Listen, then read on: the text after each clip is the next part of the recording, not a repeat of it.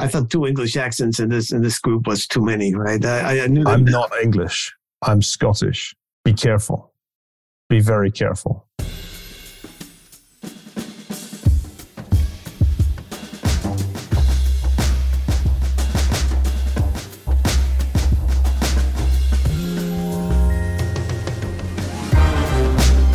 Welcome to the Dispatch Podcast. I'm Madame Livinarity. I'm in charge of the multimedia team at the Dispatch, our little skiff within a skiff, and hopefully growing soon. So first of all, a few announcements. As you may know, we are currently in the process of migrating our entire podcast catalog from one platform to another. You won't notice anything. But on our end, it's going to let us do a lot of things that we've been hoping to do for a while, both on the business side and on the editorial and production side. So we're awfully excited about this. Also, we have a new YouTube channel dedicated to the podcasts, which will contain full episodes and curated video clips. Maybe we'll even get a live ruminant sermon one day. Who knows? Time will tell. If you have any thoughts, suggestions, complaints, let us know in the comments. Become a member first, and then let us know in the comments. Either myself or Victoria, our associate producer, will lurk and make sure we take to heart. Third, we have a new mini-series podcast coming up this week. If you're an attentive listener of the Dispatch cinematic universe, you know that Steve and Sarah have a running bet on whether Trump is going to be the nominee or not. And it's a bet over a fancy steak dinner. So as things are starting to get real, we thought it's time to start checking in more regularly on the state of the bet. These are going to be short episodes. Sarah and Steve just having at it. They are going to be released primarily to members. So you should join the Dispatch to get the full feed. Some episodes will be released publicly, including the first one, which will be posted on the Dispatch podcast feed later this week. But if you want to follow the full saga, whether for the political analysis or the soap opera drama of the bet itself, you should become a member. Oh, and of course, members will be invited to ask questions, which our hosts will then explore. So this is coming very soon. The show is called High Stakes. I'm sorry if I should have given a trigger warning for dad joke / puns. If you find the pun offensive, you can direct complaints directly to our post-PA Ken Goshen. They will definitely not be shredded. And lastly, we did not have a newsy interview for the Dispatch podcast this week, in part because our attention was mostly diverted to the migration. So instead, I thought to share this conversation I had with Niall Ferguson and Martin Gurri. This was part of a live event that I co-hosted with fellow journalist, urbanist Vanessa Quirk. It was originally for a sister podcast that I host called Uncertain Things, in which we try to bridge our political disagreements in hopefully interesting ways. But because of the topics, we thought to share it here as a bonus episode for the weekend. Niall, as you probably know, is an economic historian, a senior fellow at the Hoover Institute at Stanford, and author of multiple must-reads, including Doom and The Great Degeneration. Martin Gurri is a former CIA analyst who wrote the book Revolt of the Public, describing back in 2012 how social media and generally our current information environment is at risk of destabilizing our current social order, and pondered whether or not 20th century liberal democracies are up to the task. If you remember the Dispatch podcast episode with Camille Foster, his conversation with David about the Twitter files, then you probably remember Gurri because his name came up quite a lot. I thought it would be interesting to have them together in a panel to guide us through this menu of horribles, threats that we should or shouldn't be paying attention to. From the problem of bad information, education, loss of trust in the media, the depression epidemic, and all the way to our Cold War with China and whether it could turn into something much worse. What I loved about having the two of them together is the chance to have them hash out their disagreements on where we should be concerned and how should we even evaluate the different risks. It was a live event, which has been abridged for dispatch consumption, but in lieu of an explainer, I hope you'll enjoy this bonus episode. Next week, we have a lot for you. High Stakes is coming out this week, and we have a lot more planned. So keep your eyes on the feed and enjoy. So finally, let's dive belatedly in. Okay, so navel-gazing amoebas that we are as journalists, we're going to start by talking about the media. There have been two big stories in the news recently that show how correct Martin was about the inevitable decline of trust in established media. One is the weird cope or 5 stages of grief that some outlets are going through in response to agencies in the Biden administration confirming that the lab leak hypothesis is a credible explanation for the origin of COVID-19. And on the other hand, the Dominion lawsuit against Fox News exposed or confirmed just how willing many people at Fox are to put things they know to be false on air as pure deceitful fan service. So as we are having a conversation about things we should worry about, is the fact that our purported truth institutions are no longer committed to truth a problem? Well, I think there's always a danger in conversations about journalism with journalists, because there's a tendency, which is very advanced these days, for the news media to think that it's the story. And this becomes a somewhat, I think, circular conversation. I'm not sure that this is really the revolutionary development of our times. I'm in the midst of writing a book in which a great deal of the action takes place in the 1970s. What was the equivalent disaster which everybody was thinking about then? The answer is the Vietnam War. Hardly need to tell Martin this. And there was an official narrative, which was that domino theory required the United States to shore up the government of Vietnam. And then it became clear that that was not entirely true. And with the publication of the Pentagon Papers, the public was suddenly treated to an inside account of what, in fact, had happened in the 1960s and the reasons for the escalation in Vietnam under Lyndon Johnson. There then was an attempt to shut that door, disastrously unsuccessful attempt, that then contributed to the crisis of the legitimacy of Richard Nixon's administration. If one goes back through the news coverage of Vietnam and then of Watergate, it's striking to me how familiar the discussions are. On one side, there's an administration that's abusing its power and seeking to exert pressure, not only on its political opponents, but on its opponents in the press, ultimately resorting to illegal means to do that. On the other side, you have a public that is increasingly polarized on the issue, and there are indeed outbreaks of violence in the period, as well as a general sense of disenchantment with the system. So whenever people tell me that there's something very special about our situation in 2023, I say, could I introduce you to 1973? And you won't find that our position is a whole lot worse. In fact, it's very similar.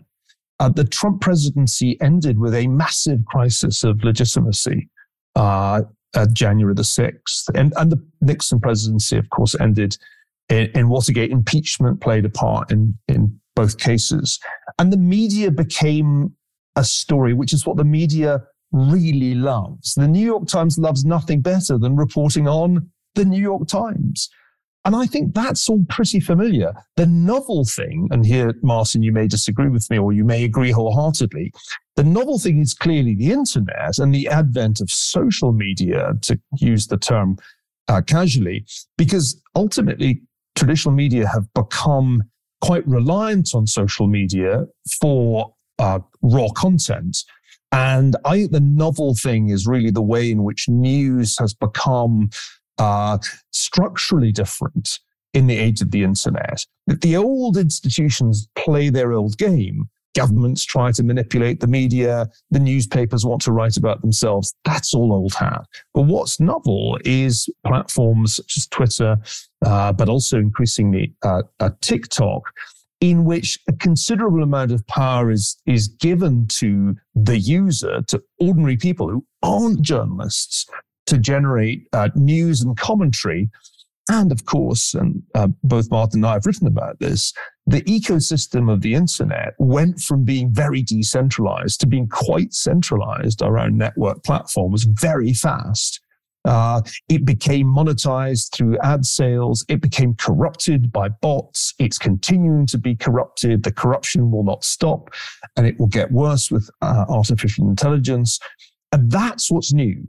Not the stuff about traditional media, not the ways in which government tried to manipulate it, but the complete transformation of the nature of news and our perception of the news by the internet and the network platforms.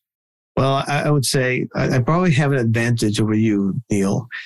You look very distinguished and graying, but I am way older than you are. I was there in the 70s, okay? And my sense is there were many similarities. There were profound differences.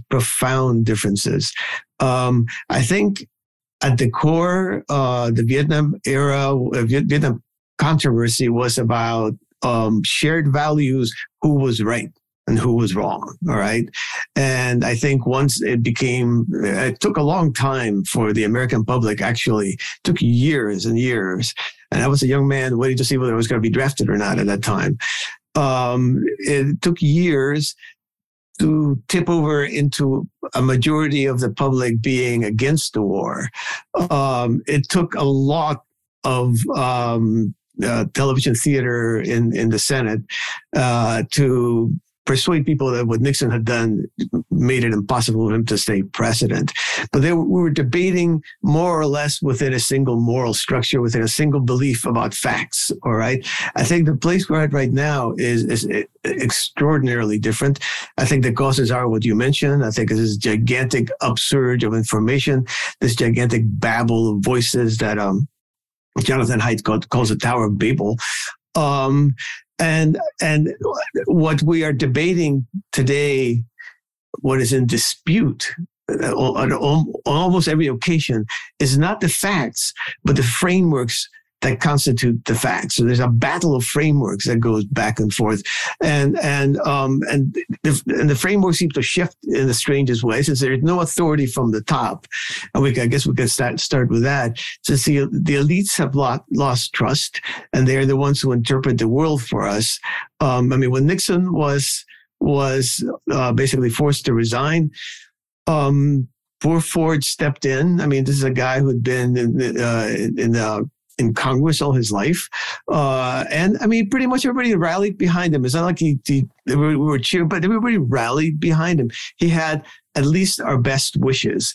Right now, there is no trust. There is no ability to gather trust, because unless you can live in the same framework, you can't persuade people of anything. And I think that is a profound consequence of the tsunami of information that has bashed institutions that simply were not adapted for it. It seems to me that we're not that far apart. In the end, I think if one asks how big a disruption has there been in our time, you could say much as Martin has said. Well, Trump went so far as to instigate insurrection, and that was one of the great bungled coup attempts of modern times. But actually the system withstood that. Joe Biden himself, a 1970s figure, became president. Sure, but in part that's because of the incompetence of the planning. In part, I mean, it's hard to dignify it with the word planning, but the point is the continuity of the system striking. Joe Biden's sworn in, embarks on an entirely classic progressive democratic governmental course. We're going to spend more money. We're going to grow the government. Progressive in the original 20th century sense. In the original sense of Roosevelt and Johnson, and quietly retains a number of Trump's policies. And so we had a very shocking event. But what's really interesting to me is how very quickly we moved on. And this may be a big difference between then and now. News cycles have become much shorter. I was looking at some interesting data on that this week. You know, the average story has a 3-week lifespan. If you had told me even a year ago that the US government would announce that it had shot down unidentified flying objects over the United States, I would have said, man, that'll be the biggest story of 2023 and maybe of the 2020s. The UFO, I mean, they called them unidentified flying objects. And that story was gone in even less than 3 weeks. So I think what's fascinating to me is this extraordinary attention deficit disorder. That means that news is news, even a coup, even UFOs over America. It's like, yeah, that was interesting for 2 weeks, but week 3, it's like, next. That I think is different. Because in the 70s, Watergate was a story for 3 years. And I mean, it was really amazing how long that story kept going. And the journalists unceasingly drummed it into people, even when there was viewer and reader fatigue. So I maybe that's the thing that is interesting here. It's not just there's a legitimacy crisis. I think there was a pretty big legitimacy crisis for the elite at the end of Vietnam and at the time of Watergate.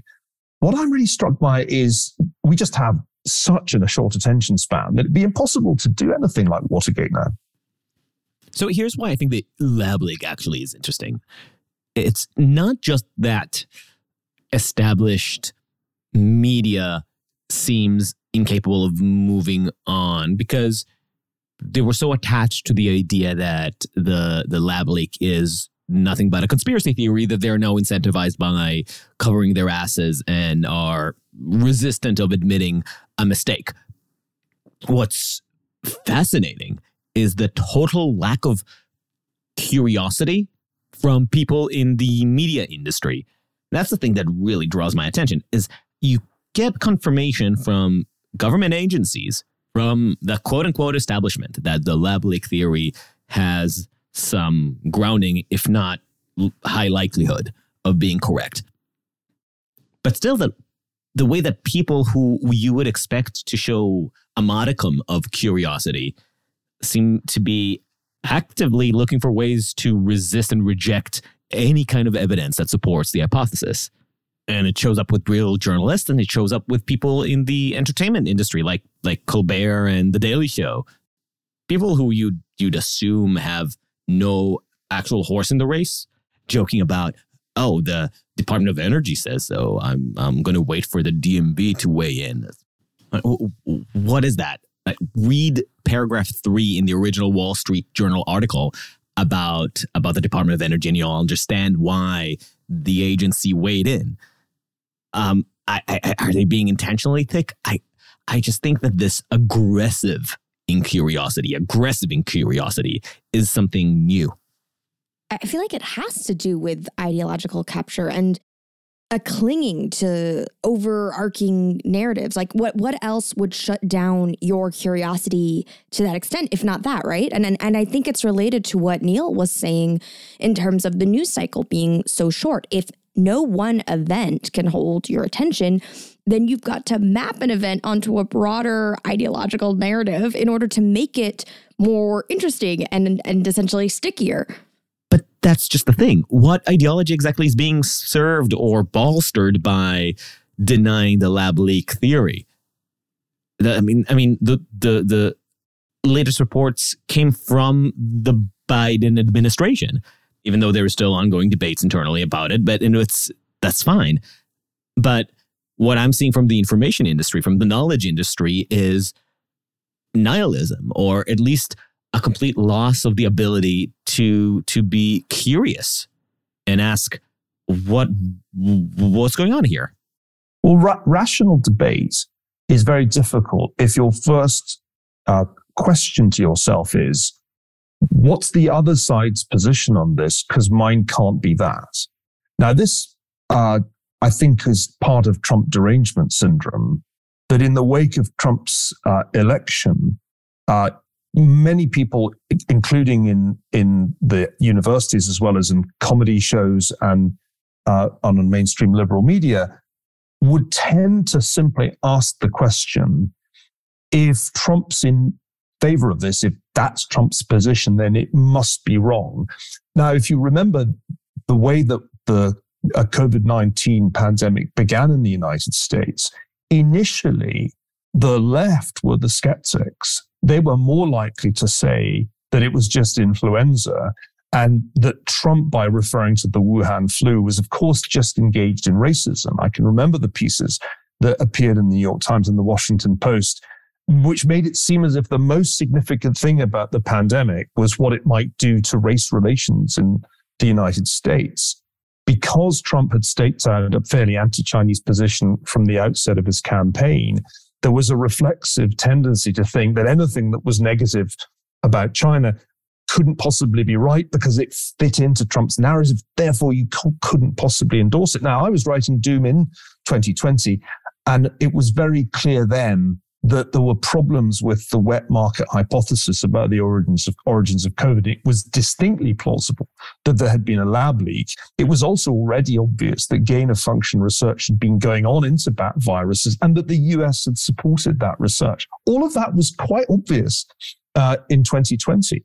You're right, Adam, that the incuriosity and willingness to censor the story, not only by mainstream media, but also by people in epidemiological circles. Think of the kind of mood that prevailed in some universities on this issue. The really remarkable thing is that ideological commitments, partisan affiliations transcended the basic curiosity that I still felt and I still feel about the origins of the pandemic. We're not even curious enough to have a proper inquest into what happened. Why did the United States handle this so badly? Lots of lockdown, lots of disruption, and still lots of deaths. There is no desire to answer that question. There won't be anything like the 9/11 Commission. I know that Philip Zeliko's tried to make it happen and been defeated because ultimately there's much more interest in partisan validation than in finding out what the hell happened. And that's disturbing. I would add to that, my friend Andre Mir, whose book, Post-Journalism, I recommend to everyone, talks about how the ideological and sort of narrative anchoring of the media leads to what he calls discourse narrowing. I mean, suddenly there are all kinds of subjects that nobody pays attention to, and then a handful of subjects that everybody hammers on. So you have this enormous flow of information as never in history. I mean, many times, many levels of magnitude as never in history. And this conformity in the very poverty of subjects that actually get discussed with any kind of depth.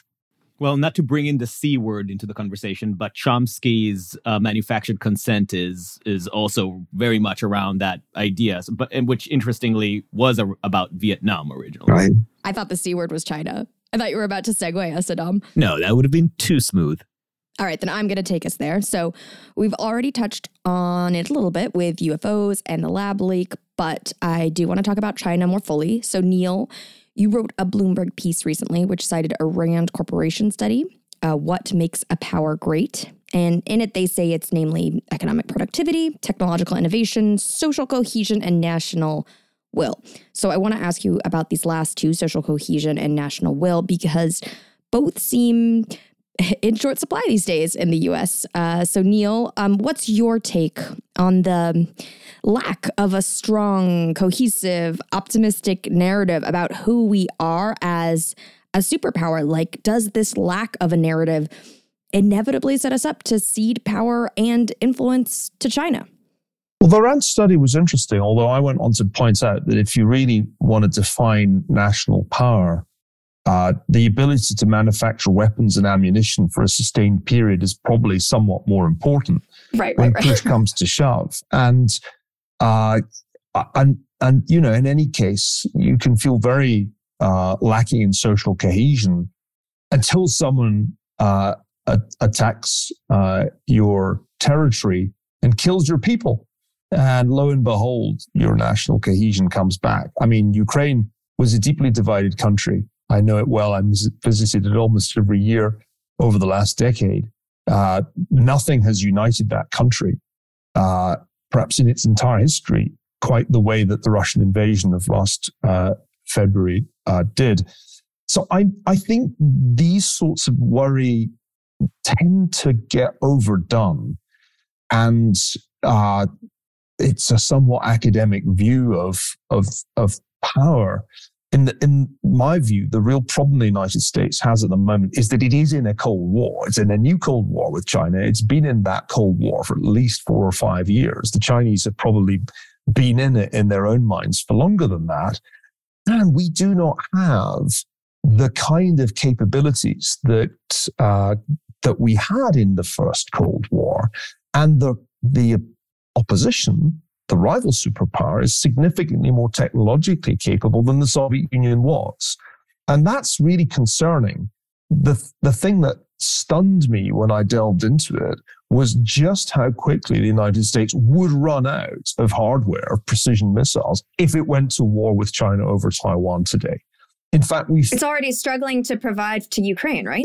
Our stocks of certain categories of weapon have essentially been exhausted or are close to being exhausted by what in effect is a proxy war that we're waging against Russia with Ukrainian troops. So that's the big story in my view. We don't have the military industrial complex that Dwight Eisenhower worried about because we are really no longer the world's dominant manufacturing power. China now occupies that position, and China certainly could churn out a lot more weapons than the United States were it to be involved in that kind of war. This episode is brought to you by Shopify. Forget the frustration of picking commerce platforms when you switch your business to Shopify, the global commerce platform that supercharges your selling wherever you sell. With Shopify, you'll harness the same intuitive features, trusted apps, and powerful analytics used by the world's leading brands. Sign up today for your $1 per month trial period at shopify.com/tech, all lowercase. That's shopify.com/tech. And we'll take a quick break to hear from Aura. Looking for the perfect gift to celebrate the moms in your life? Aura frames are beautiful Wi-Fi connected digital picture frames that allow you to share and display unlimited photos. It's super easy to upload and share photos via the Aura app. And if you're giving an Aura as a gift, you can even personalize the frame with preloaded photos and memories. And I'll tell you, not only have I given this picture frame to all the moms in my life, but I'm an only child, and it's been really fun to see my friends with siblings give this frame to their moms, and it turned into a passive-aggressive war to see which siblings can upload more pictures of their children. The Aura app is so easy. You can sit there at the end of the day while you're watching TV and just upload a couple pictures from the day and really show your brother-in-law who's boss. From grandmothers to new mothers, aunts, and even the friends in your life, every mom loves an Aura frame. Named the best digital photo frame by Wirecutter and selected as one of Oprah's favorite things, Aura frames are guaranteed to bring joy to moms of all ages. Right now, Aura has a great deal for Mother's Day. Listeners can save on the perfect gift by visiting auraframes.com to get $30 off, plus free shipping on their best-selling frame. That's AURA frames.com. Use code DISPATCH at checkout to save. Terms and conditions apply. Okay, so Neil, we're going to get back to your point about capabilities, but first I want to get your thoughts on something, both of you, and especially Martin, actually, because I still think that there's something different about what's going on here that does have something to do with social media and the way that it colors our engagement with the world. So here's my totally unscientific survey of this question. But I've been having conversations with my Israeli friends for, over 7 years since the Trump phenom has arisen in the U.S. about why things seem to have disintegrated so terribly in this country in terms of the political discourse. And my working theory for a while was that Israel just still has, as Martin said, a shared set of values. We work on a framework of familiarity, and while we may disagree about who's right and who's wrong, we're at least having the same conversation. And I thought this had everything to do with how small Israel is, the cultural similarity, the scale, and the fact that we had the experience of being under threat as a unifier. But then a friend of mine suggested that maybe the problem here is actually a lot more Martin Gurri-esque. Maybe it's about the fact that social media, and specifically Twitter, has had low penetration in Israel at the time, in contrast to the US. And I said, okay, that's interesting. If that's the case, let's see what happens if and when Twitter starts taking over the Israeli conversation.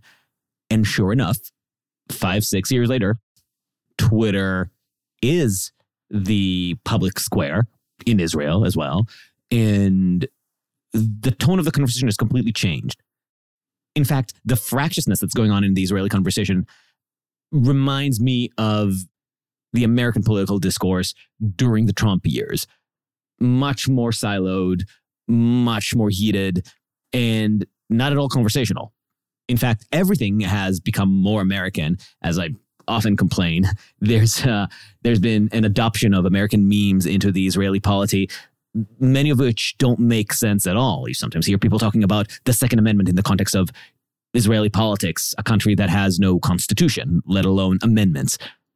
But all of this is symptomatic of the way that the political conversations around the world seem to have converged into a singular, vague mush of international culture war that no longer really makes any sense anywhere and is not really about policies or the realities in which people live, but it's about showing allegiance to an abstract tribe that only exists online. And as a result, there's a loss of solidarity and connection to people who live next door, who are your neighbors, who share your immediate concerns and experiences, but who technically belong to the wrong tribe in this global culture war.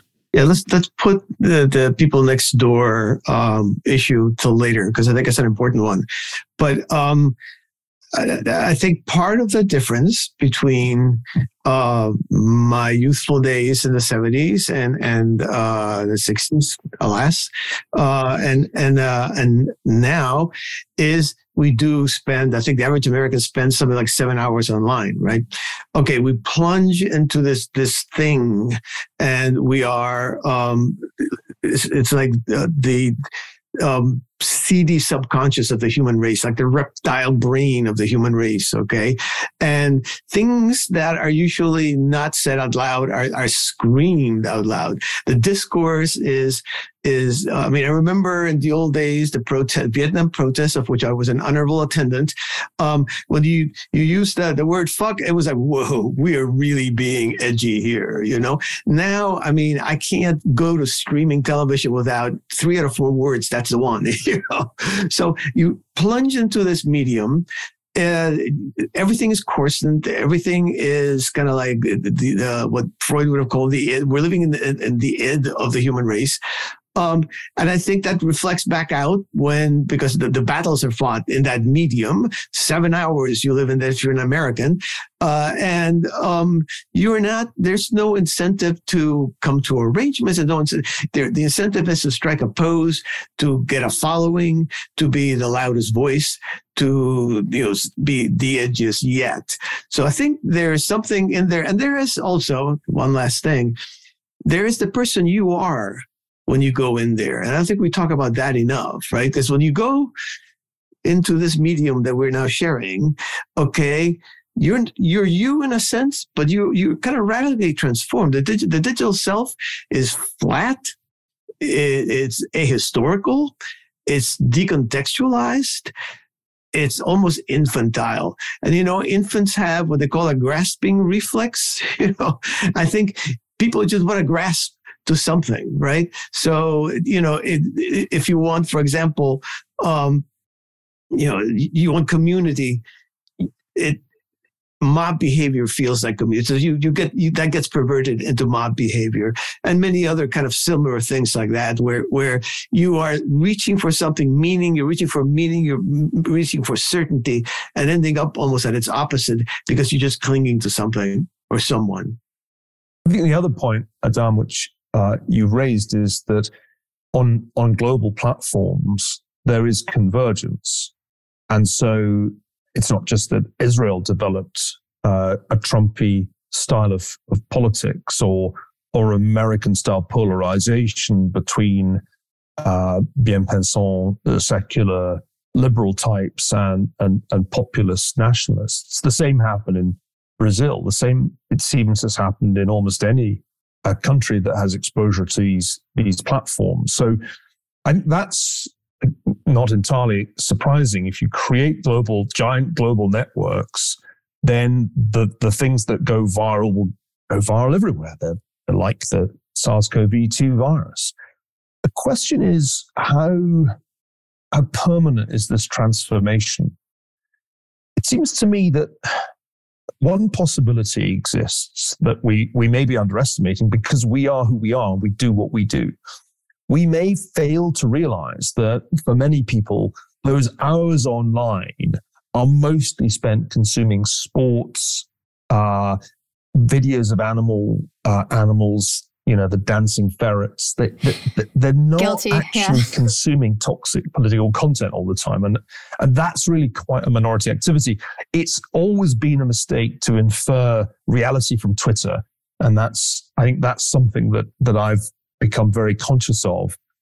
You might as well infer it from TikTok, and that might actually be a better guide. The other thing which I would emphasize is, to paraphrase, Mike Tyson, every society's polarized until it gets smacked in the mouth.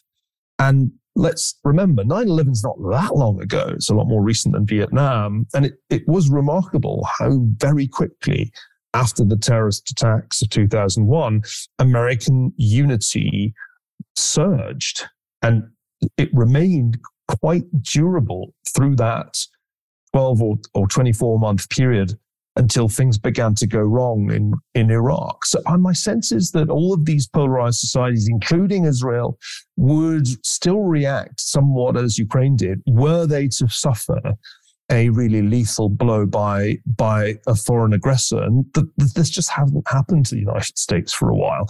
A balloon over Montana doesn't come close.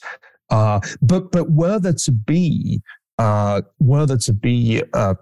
conflict, let's imagine the US-China relationship deteriorates very rapidly, which is perfectly plausible in my view. We're at that stage of the Cold War where you go from Korea to Cuba only much more rapidly than happened in Cold War I.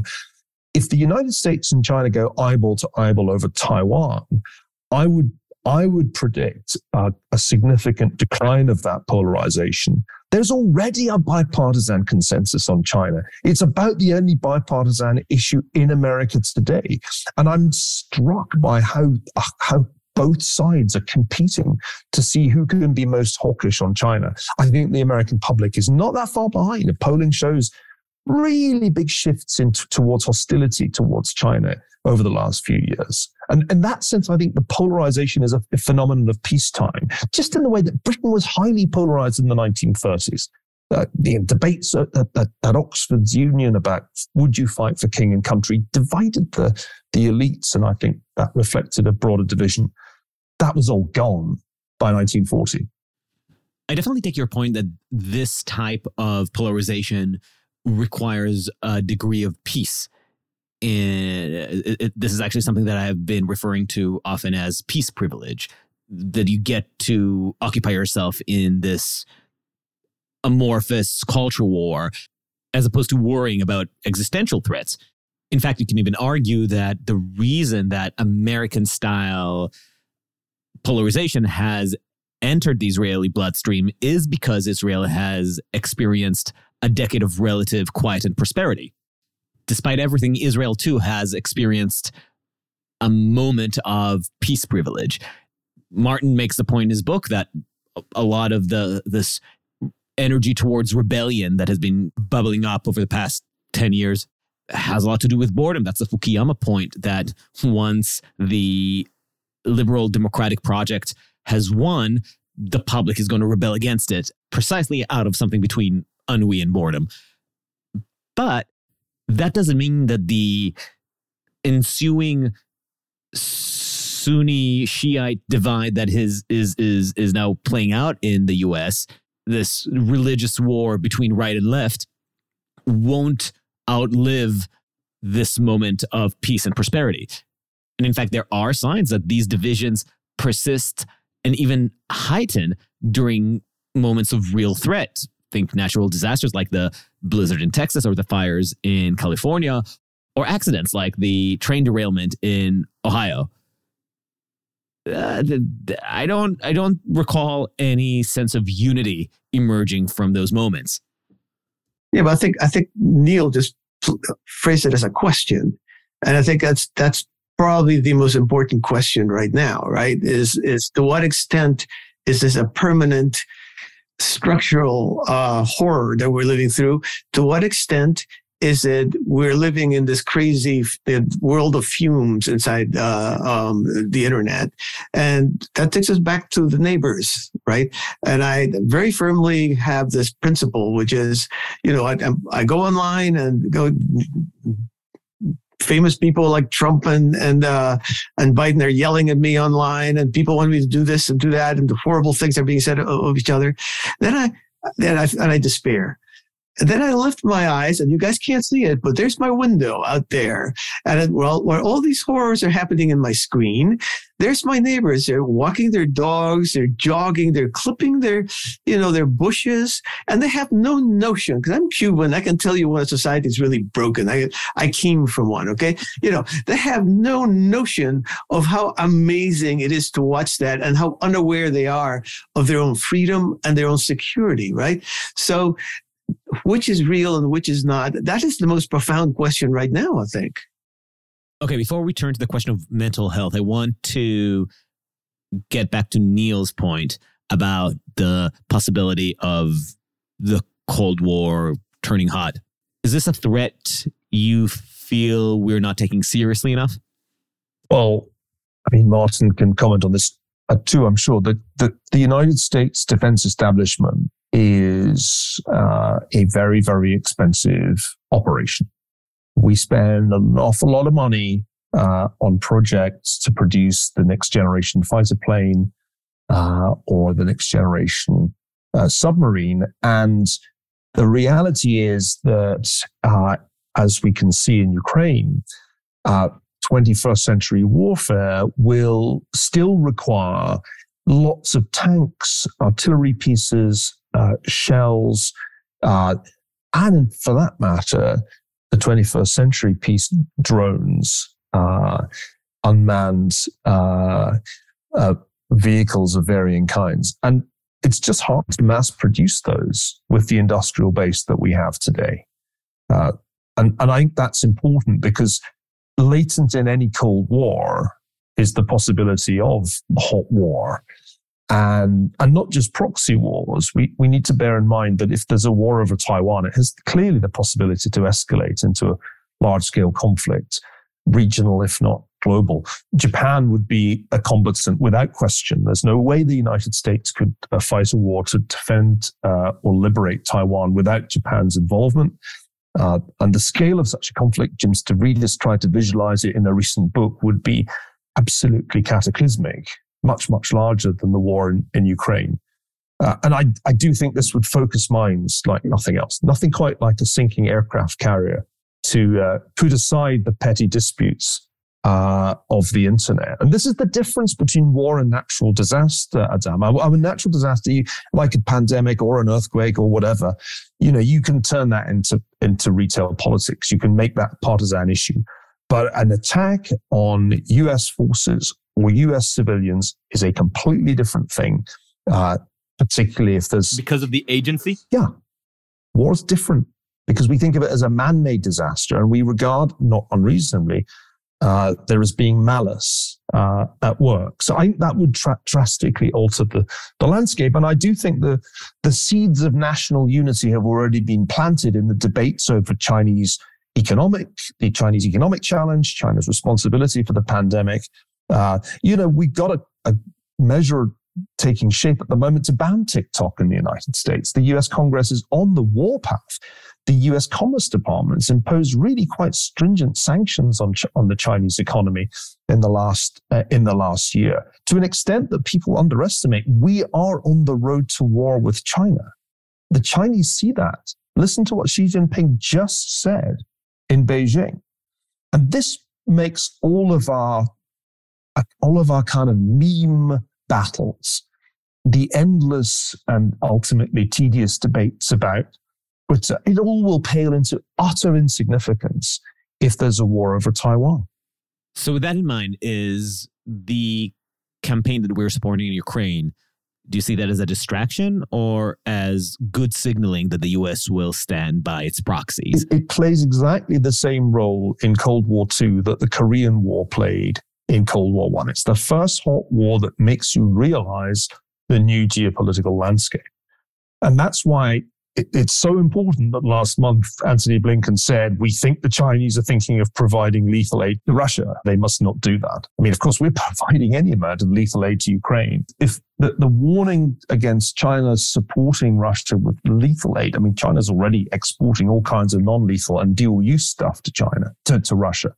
That's the classic Cold War paradigm where both sides end up arming their proxies. But we'll get to the Cuban Missile Crisis, which was, of course, the most dangerous moment of Cold War I think much more quickly than we did in the 1950s and 60s. I think we'll get to a Taiwan crisis quite quickly. And that will be an absolutely decisive moment in world history, because if there's a war, it will be disastrous economically and in other ways. If the US folds, that will be the end of US predominance. If the US succeeds in defeating China, that will reassert US predominance. These are the big issues that are coming down the pike fast. It could be next year if the Taiwanese election produces a result that Beijing really doesn't like. Martin, does that keep you up at night? I am much more sanguine about China than Neil is. I do not believe, I mean, what do I know? Having lived through the old Cold War, this one doesn't feel like one to me yet. It's missing a powerful ideological element, which was really what gave the Cold War its salience. I feel like we are, as the moment when the printing press was assembled, and within 100 years, Europe was plunged into the 30 Years' War. We are in a moment of informational transformation in our structure, and many things happen that we think we're doing one thing, but there's a knockoff effect and something else happens. Like in the printing press, you print a hymnal with 3 words that are different from mine. Now I have to kill you, right? So that's a 30 Years' War. And I'm sure if you went to the 30 Years' War and asked, what do you think of the printing press? Any sane person would say that's the most horrible, destructive innovation. Get rid of it, please. And it turned out to be, of course, the most liberating innovation ever. But we're in that early moment today, and it's a bumpy ride for democracy. And I'm a pretty simple believer in democracy. I don't have a whole lot of nuance to it. And what keeps me up at night is I'm going to end up in Cuba again. In terms of censorship or what specifically? In terms of any number of things, but that being one of them. Another one being a loss of faith in democracy. So we go to a strong man, or we disintegrate, which I think is actually more likely. We disintegrate into a bunch of war bands and are incapable of organizing anything on a national level. It can happen in any number of ways. I don't pretend to be a prophet, but that's what keeps me up at night. It's the loss of democracy, the end of democracy. Hard for me to disagree with what Martin said, because the book, The Square in the Tower, basically is based on that analogy with the 17th century and the idea of the internet as the printing press. And the only thing I would add is that the difference between now and the 17th century is nuclear weapons. And I think we decided to stop worrying about them after 1991. And that was a mistake because they're there and they are the thing that really would keep me awake at night if I had trouble sleeping. I mean, logically, that's just the thing that makes the 21st century and the second half of the 20th century scarier than previous centuries. We do have the capacity to destroy vast numbers of people very, very quickly with those weapons. But I actually have a terrible confession. I know I should worry about nuclear war or indeed the 30 Years' War, but in practice, because I belong to the generation of that was born in the 1960s, I worry much more about Manchester City overtaking Arsenal and winning the Premier League. But I genuinely worry much more about that than probably entirely healthy. Okay, we said we were going to talk about the mental health epidemic. So with the granted possibility of a nuclear standoff, are we society, not just Vanessa and I, being too much or too little catastrophical in our mindset? Seeing the state of depression, widespread depression in the US, you've made a point, Neil, in one of your articles that we have been so focused on teen depression that we've myopically missed the point that this is actually a society-wide problem. Deaths of despair going up all over the country, opiate epidemic, fentanyl epidemic, suicides. We are a sad and lonely country at this moment. Is our depression the cause or the result of our miserable politics? I mean, one question I would ask is, with those kind of pathologies, and the younger you get, the more severe they become. And I was just thinking about that because, I mean, the first thing you need if you're going to go to war is, unfortunately, a goodly supply of young men, all right? And I look at the generation just coming up, the Zoomers, and it is the most fragile and sort of unrealistic, I would say, generation. I think we boomers are pretty damn unrealistic, but what's coming up with the Zoomers is the idea that words mean harm, and that we're supposed to somehow not say certain things, not believe certain things, be given safe space. Now, the question, as I was listening to Neil, is this a generation that, even if we rally together, and by the way, I am not 100% sure that's going to happen. I would hope that we would, but I'm not sure that we will. But even if we rally together, do we have the human material? Forget about the factories, the human material that would win a war. Well, the answer to the question, if you believe the Youth Risk Behavior Survey that was just published by CDC, is no chance.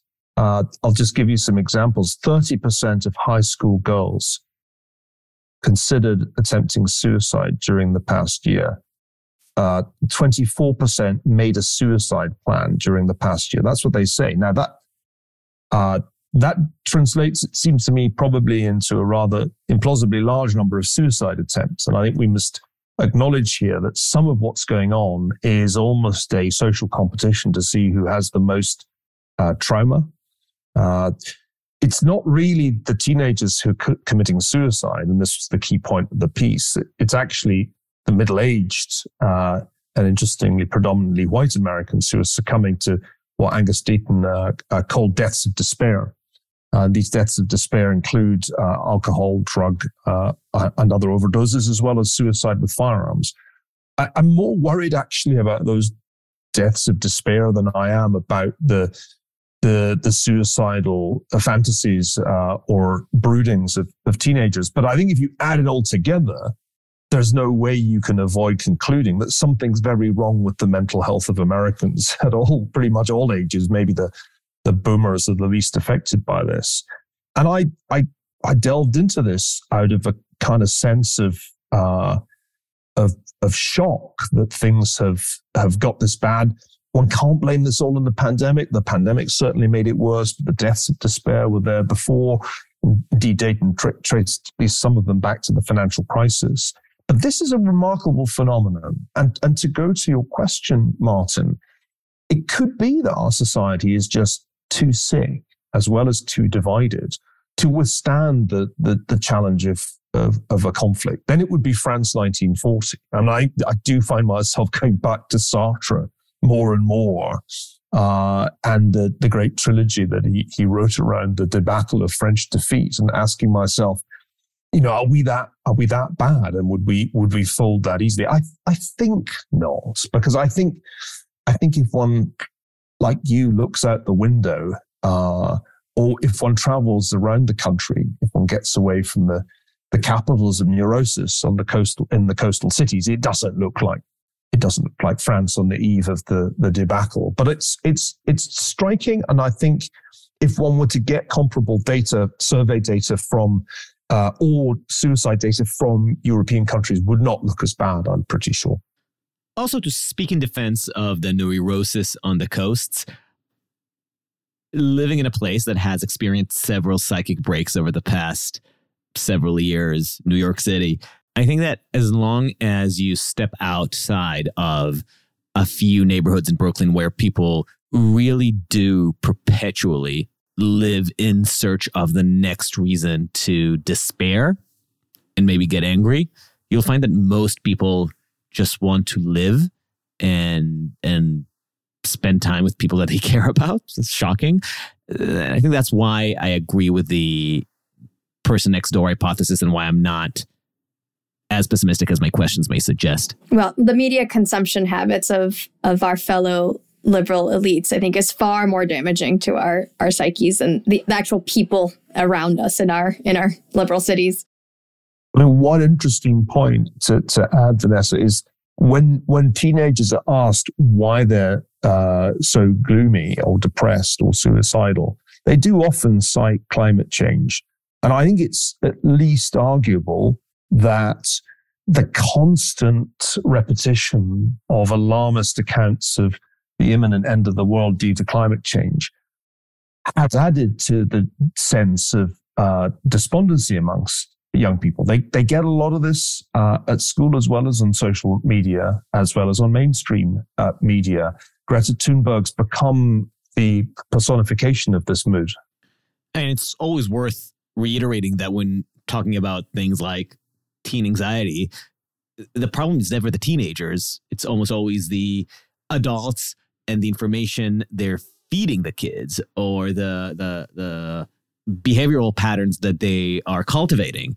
And climate change is a good example, because it shows how arguably good intentions can lead to generational anxiety that don't even end up advancing the purported cause of addressing environmental concerns. Yeah, and I don't know how good the intentions are, and I would add to the climate change, all these ideas associated with identity, which when you turn to race, basically make it seem like their progress is impossible, right? We're a systemically racist country. Nothing will ever change.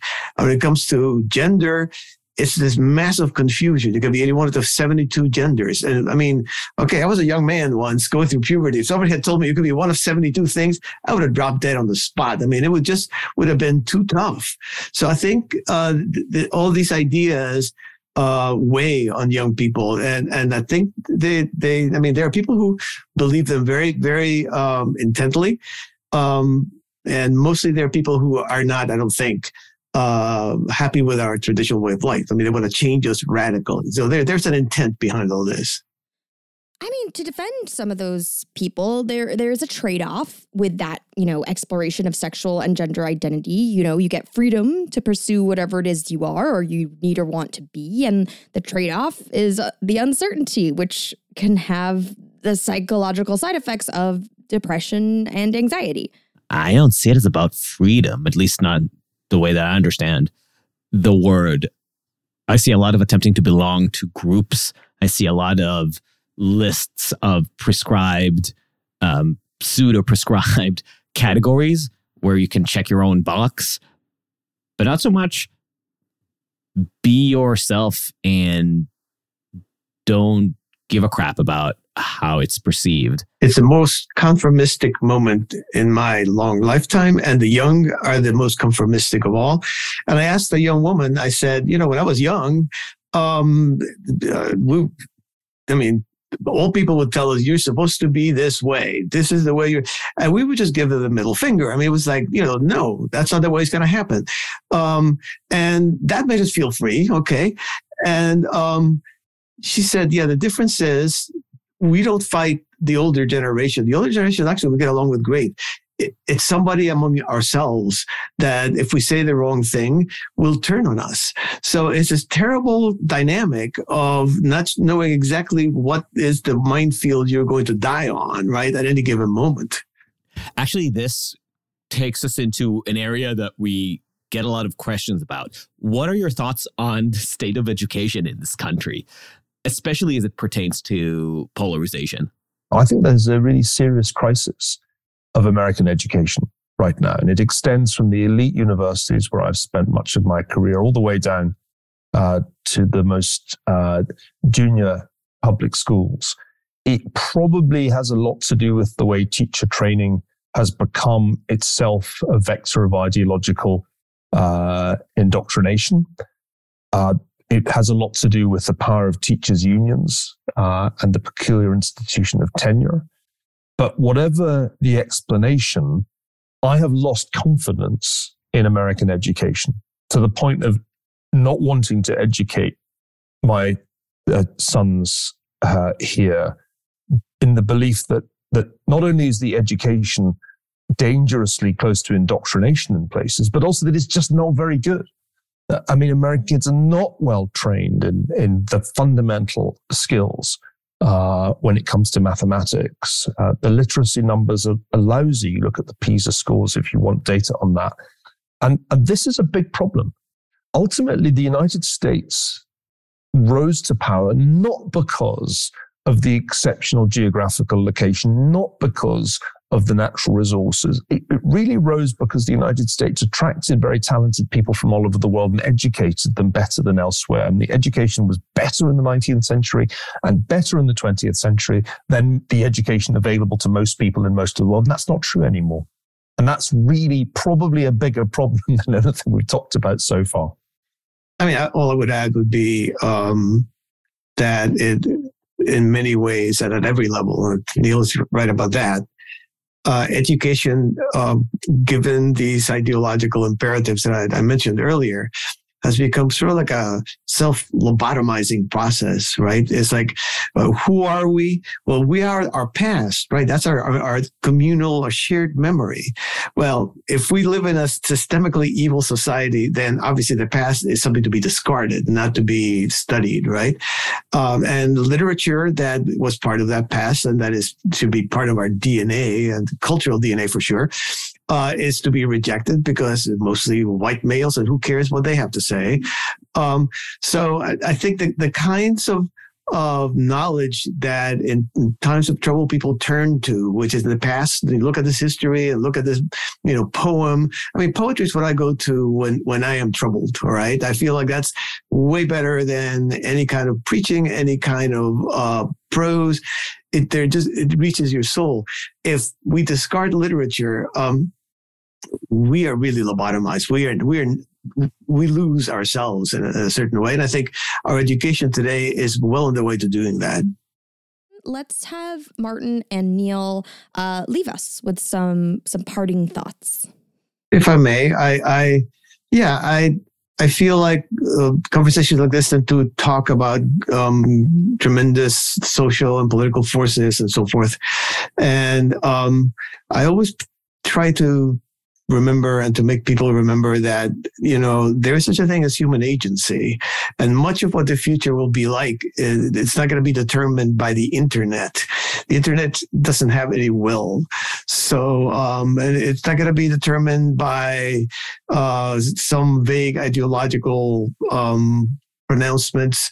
It's going to be determined by a lot of billions of individual choices that get made between now and the indefinite future. And I think that needs to be said because we tend to lose sight of that.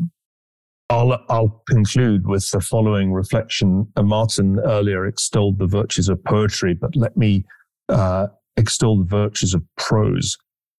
War and Peace, one of the great novels, is about the individual and the tides of history. Everybody should read it. The thing I've read the most with the most pleasure recently has been the novels of Thomas Hardy. And Hardy constantly reminds us not only of agency, but contingency, that we as individuals can make one small decision that can have catastrophic or very benign consequences. The real essence of this conversation is, how do we remain sane in an apparently crazy world bent on self-destruction? And the answer is to read Hardy. Talking of Englishmen. Harding in his first description of the heath in Return of the Native, I think he says that the landscape suggested tragic possibilities, which I think is a perfect way to wrap up this conversation. Maybe that will end up being our title for this episode. If you have not yet read Doom or Revolt of the Public, shame on you. No, but seriously, thank you all for joining us. Thank you. Thanks, everybody.